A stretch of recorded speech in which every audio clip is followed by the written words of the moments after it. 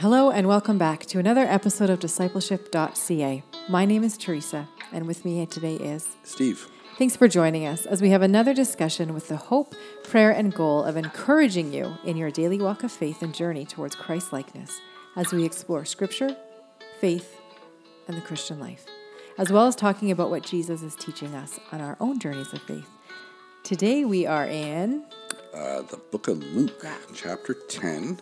We are looking at the story of the Good Samaritan. So Jesus encounters a rich, rich isn't in this one, but a ruler or expert in the law. Mm-hmm. And basically the question is, what do I got to do to get to heaven, right? How do I inherit eternal life? But kind of framing this up is the reality. Like we are all kind of having, even people who don't have a big circle of people in their lives, we all have this natural built-in need to be in relationship, right? Like we don't in community with people. Yeah, we want to be in community. we don't necessarily thrive as people when we're completely alone.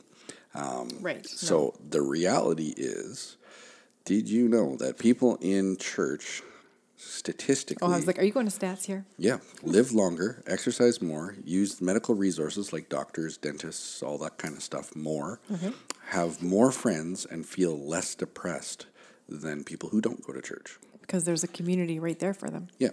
But it's actually a study that was done in Berkeley, California by the Human Population Lab that followed 2,500 people from 1965 to 1999. So they followed... that's a long time. They followed these people for 30 years. Wow. And some of them were in churches, and the people in churches were literally healthier, happier, and lived longer. How do you go about that? We just want to study your life. We want to study your social connectedness. I feel like you probably pay them, and then you just keep paying them. I don't know. I don't know. Weird. But it was a real study. Okay. And the Bible says that when we follow God's laws, when we follow the guidelines given to us in the Bible of how to live and stay in relationship with Him, the Bible says that we will live long, fruitful lives. That's right, it does. And this study actually just confirmed that. Proved live better lives than those who don't know Jesus. And this is the same thing that this teacher of the law, this expert of the law, comes to Jesus in our story today. Okay. And in our passage, and then Jesus tells him a story, right? So we're going to pick it up in Luke chapter 10, verses 25 to 28. To 28. And behold, a lawyer stood up to put him to the test, saying, Teacher, what shall I do to inherit eternal life? He said to him, What is written in the law? How do you read it? And he answered, You shall love the Lord your God with all your heart, and with all your soul, and with all your strength, and with all your mind, and your neighbor as yourself. And he said to him, You have answered correctly. Do this, and you will live. Yeah. Okay. Well, so right off the bat, right, this guy stands up and in Scripture, we're in a spot where the Pharisees, Sadducees, the experts of the law, because we're talking about God's law, right? Not the Roman law. We're talking about God's law. He's an expert in God's law. He says, what do I have to do to get eternal life, right? So they're kind of testing Jesus, and they want to sort of maybe trap him. Right. Get him to say something wrong. They did try that often. Right. They want to find a way to discount him, right? And eternal life here, let's make sure that everybody understands this. This doesn't mean the guy actually wanted to live forever, but that he wanted to spend eternity with God, right? So this idea of heaven, he wanted to go to heaven for life. And Jesus, as he's always, really good at doing, he says, you're an expert of the law. Why don't you tell me what it says that you're supposed to do? And then this guy drops you shall love the Lord your God with all your heart, your soul, all your strength, and your mind, and your neighbor as yourself, right? He knew how to sum the law up in 2 quick sentences. He knew the requirements of the law, and he knew all of this thing, and he says, okay, this is what you got to do. And Jesus says, yeah, good. Perfect. Do it. You got it. You got to figure it out, right? And if you go, you can look at Mark chapter 12, verse 28 through 31, which that's where we get the Great Commission, the Great Commandment, right? So yes. the Great Commandment is there. Sorry, I was looking at something. God must God must be the priority of our life. That's what Jesus, and that's what the law is saying, and that's what Jesus is affirming, and that's what the expert of the law is saying. Right. Right? God is the priority of our life, and then can others tell from the way you live that God is the priority of your life? Right? First, you settle your relationship with God first, with all your soul, all your strength, all your mind. You hold nothing back from God, and then you love your neighbor as yourself. Then, because if you're doing that first, everything else will in theory fall into place or align with what everything follows out of that, because we have that relationship with God. It flows into all of the rest of the areas of our life, which, I mean, I've heard it summed up as simply as love God, love others. Yeah, I've heard that too. That's as simple as it's simple, because loving God, even loving God, I was going to say maybe it's more simple sometimes than loving each other, but not necessarily, because a lot of people have issues with they don't like things and they blame God. And so they find it hard to love him. So that's interesting. Yeah. And true to form, Jesus isn't okay with just that pat Sunday school answer. So he goes a little bit farther. So we get verses 27 through to 29. And he answered, "You shall love the Lord your God with all your heart and with all your soul and with all your strength and with all your mind, and your neighbor as yourself." And he said to him, "You have answered correctly. Do this and you will live." But he, desiring to justify himself, said to Jesus, "And who is my neighbor?" Yeah.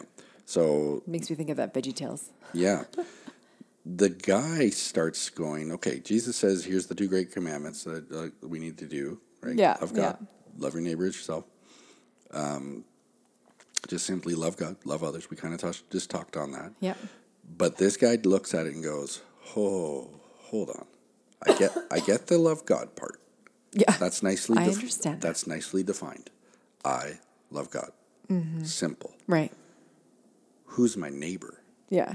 I would like clarifying question, God. Yeah, I would like to have plausible cause to be able to ignore somebody. Right. I don't want to love everybody who is within close proximity of me. Yeah. Is my neighbor somebody I work with? Is my neighbor somebody I'm related to? Or is it somebody I live beside? Is it somebody I live beside? That would be easier. Or is it, I grew up in a very small farming community, right?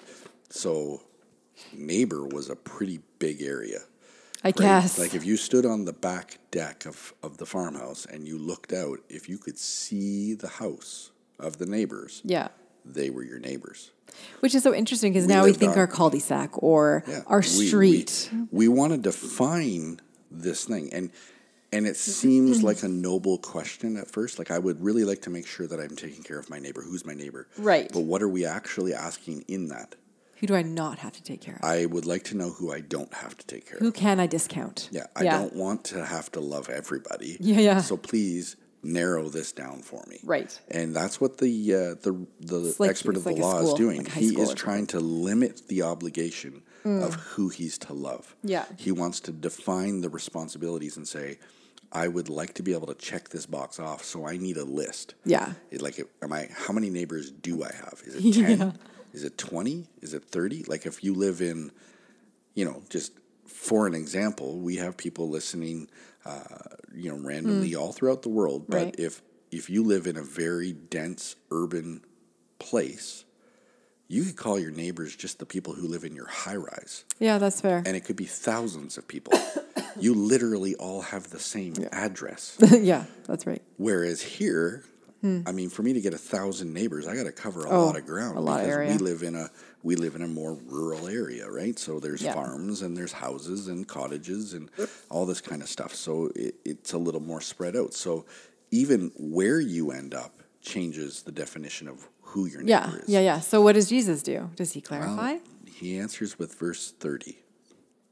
Verse 30, Jesus replied, "A man was going down from Jerusalem to Jericho, and he fell among robbers who stripped him and beat him and departed, leaving him half dead." Yeah, so he starts into a story. Right. So, this guy's just looking to limit his obligations, and Jesus goes, okay, well, there's this dude. He's walking from Jerusalem to Jericho. Now, the moment you say that, at the time, everybody would have known that it was one of the most dangerous roads in Israel at the time. Yeah. Everybody going from Jerusalem to Jericho was going from wealthy town. So they were carrying economic wealth with them because they were going to the temple to offer, or they had just been in Jerusalem, the main city, to buy things and were going back to Jericho. Right. So either way, thieves were there to steal them. Right? Okay. So it was dangerous. You'd get robbed, you'd get beat, you'd get left. It was like no man's land. You were in danger. And here Jesus is suddenly going to turn this a little bit and make it so that we realize human life has value, and it's the ultimate value to God. It's the people that actually he values. Yeah. So the question now becomes, do we have the same values as the God who we're called to love? Do we value everyone? So then we end up with verse 31 and 30 through 33. Now by chance a priest was going down that road, and when he saw him, he passed by on the other side. So likewise a Levite, when he came to the place and saw him, passed by on the other side. But a Samaritan, as he journeyed, came to where he was, and when he saw him, he had compassion. That's 30. Stop there. At 33. 33? Yeah, that's 33. Yeah, so the Samaritans were hated. The Jews didn't like them. Yeah. And this goes back to Old Testament deal. The Samaritans picked a different mountain and said, God lives on this mountain. And they worship there. And they have their own structure of how to understand it. They worship Yahweh. Right. Just in a different place, right? So there's literally this province, if you go look at one of your Bible maps or look it up online, there was this part of Israel that they would go around because they just didn't want to go through. It was the wrong side of the tracks. It was like, wherever you're from, we always have, every country has these stereotypes of you don't want to get caught in this part of the area, side of the tracks. right? Whether it's your town, your city, your county, your country, your province, whatever. There's always that place that you're like, don't get caught. Don't go there. Don't go there. That was Samaria for the Jews. Okay. Right? You weren't to be caught there. You weren't to get spot. Right. Wasn't safe. Wasn't cool. Now, before you get too upset with the priest and the Levite, you got to understand. Old Testament law said that if you were in the proximity of a dead body or you got human blood, any kind of fluid, really, any kind of human bodily fluid, you were unclean, ceremonially unclean. Which was a pain. Which means now they can't do their jobs. Yeah. And it's not like the priests and Levites, there was a finite number of them. You didn't pick your job back then. You couldn't just choose to be a pastor. You're born into it. You had to be a descendant of the line of Aaron. Oh, yeah. Or you could not be a priest. Did they all have to be? Like, you couldn't be one unless you were that, but could you say, actually, I'm going to be a carpenter, or actually, I'm going to do this. I'm going to be a farmer. Or did you have to be? You kind of, off the start, you kind of had to be. I would assume after a while there was the ability to do some other things, but I would bet you that those priests, those Levite carpenters and farmers, they were still working odd jobs in the temple kind of deal. Like they were allowed to do something. They were allowed to do things that nobody else was allowed to do. Right, that's right. Okay. So it's a little bit different for them. So they had like in their lives, they had a plausible reason to not deal with this. Yes, yeah. That most of us would be like, okay. Right. When you see somebody in need and you're on your way to a business meeting, do you stop and help them, or do you disclaim? Like, do you discount the situation, saying, "I've got somewhere to go. Right. I've got somewhere to be." Well, how many times do we see somebody on the side of the road and we just keep driving? Yeah. Or you see a car on the side of the road with a flat tire, and you look at yourself and go, "I'm in a suit." Yeah. I'm just going to keep going. Or as me, I look at it and go, I don't know if I'm going to be safe if I stop. I'm just going to keep going. Yeah. Yeah. Yeah. So, and lots of times it's just a simple, hey, can I make a phone call? Now, if you find somebody like beat on the side of the road, call the police. We're at a whole different level, right? Yeah. Call the police, call an ambulance, call whatever. 911, yeah. Newsflash. These guys didn't have cell phones, and they didn't have anybody to call. It was you. You got to deal with it, right? So then we go from here where there's this This is about the willingness to hear God and to do what he asks us for, more than Right. looking or trying to be the right sort of type, right? The priest needed to stay a priest. The Levite needed to stay a Levite. I can't be unclean. I have to get where I'm going, ceremonially able to do whatever it is I'm going to do. I'm not getting involved. Well, now we end up at verse 34 down to 37. He went to him and bound up his wounds, pouring on oil and wine. Then he set him on his own animal and brought him to an inn and took care of him.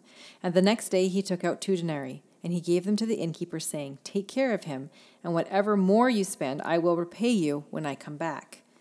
Which of these 3 do you think proved to be a neighbor to the man who fell among the robbers? He said, "The one who showed him mercy." And Jesus said, "You go and do likewise." Yeah, so the Samaritan, remember, this is the dude from the wrong side of the tracks, the part of town that you don't want to be caught in, doing exactly what you would expect the priest or the Levite should do. He's willing to drop out some money. I've heard varying numbers of how this works, but basically the guy, somewhere between two weeks to a month was covered at the hotel. Yeah. At the inn. Like, here, Right. I'll cover that. Yeah. Whatever you need. We were we're in the midst of forest fire land here in BC, our province in Canada. Yeah. Our anniversary is this week. We were going to go away. One night in a hotel is a couple $100. So this guy was willing to put over $1,000, $1,500, $4,000 or $5,000 on the table to say, "Hey, look after this guy, feed him, clothe him, keep him, nurse him back to health." This is more than just a passing thing. And remember, it was the Levite and the priest, the people you think should be caring, walked by, but the Samaritan stepped in and did all these things. Loving our neighbor, apparently to Jesus, is a really big deal. It's huge, hey? Your neighbor is the person who lives in the wrong part of town. Yeah. If they have need and you see them. Your neighbor is somebody who is beaten, robbed. In trouble. Needs help. So compassion to meet needs, using our resources, sacrificing our time, not judging the person, getting personally involved, and giving sacrificially. They all land in this story. Yeah. And the question is, who's my neighbor? I get that I have to help my neighbor. What am I supposed to do? And Jesus tells a story that says, be compassionate, fill needs, use your resources, sacrifice your time, don't judge them, get involved, and give sacrificially. Yeah, not easy. All of those. And then he gets to the very end, and Jesus says, go and do likewise. Right? Who showed mercy? You decide who showed mercy. Right. It's pretty clear. 2 guys just walked by. Right. And now it's a case of go and do likewise. Yeah. So today the question for you is, who's your neighbor? Right? Who are the people right in front of you that need your help? Who are the people that you have a hard time showing compassion to, meeting needs for, using your resources to meet their needs, sacrificing your time, not judging them, getting involved with them, giving sacrificially? We have people like that are in our friend groups. Yeah. We have people like that in our families. Yeah. We have people like that right in front of us who clearly are our neighbor. But then Jesus took this and said, no. It's anybody that's in front of you. Anybody that you might come across. I want you to do this for them. Go and do likewise. Yeah. And that's the challenge for us, is when we're out and about, you're doing whatever it is. We oftentimes, if you were to keep track, and we don't live in a incredibly urban area. There is a bigger city. We can go in. Right after this, we're about to head out and go to town. We will probably see, physically see, 500 or 600 people today. Yeah. Well, maybe more because of all the evacuees. They're our neighbors. Yeah. So as you travel about, just remember that God cares immensely for the people around us and longs for us to care for them, like the Samaritan did for the person who was beat on the road. Yeah. Well, guys, thanks for joining us for our conversation today. If you've enjoyed the podcast, you can always subscribe, leave a like or comment on our social streams, or even tell others about us. We appreciate any help in getting connected to people who are interested. As always, you can find us online at Discipleship.ca and on Facebook and Instagram. Have a great day, and I hope you can join us next time. Until next time.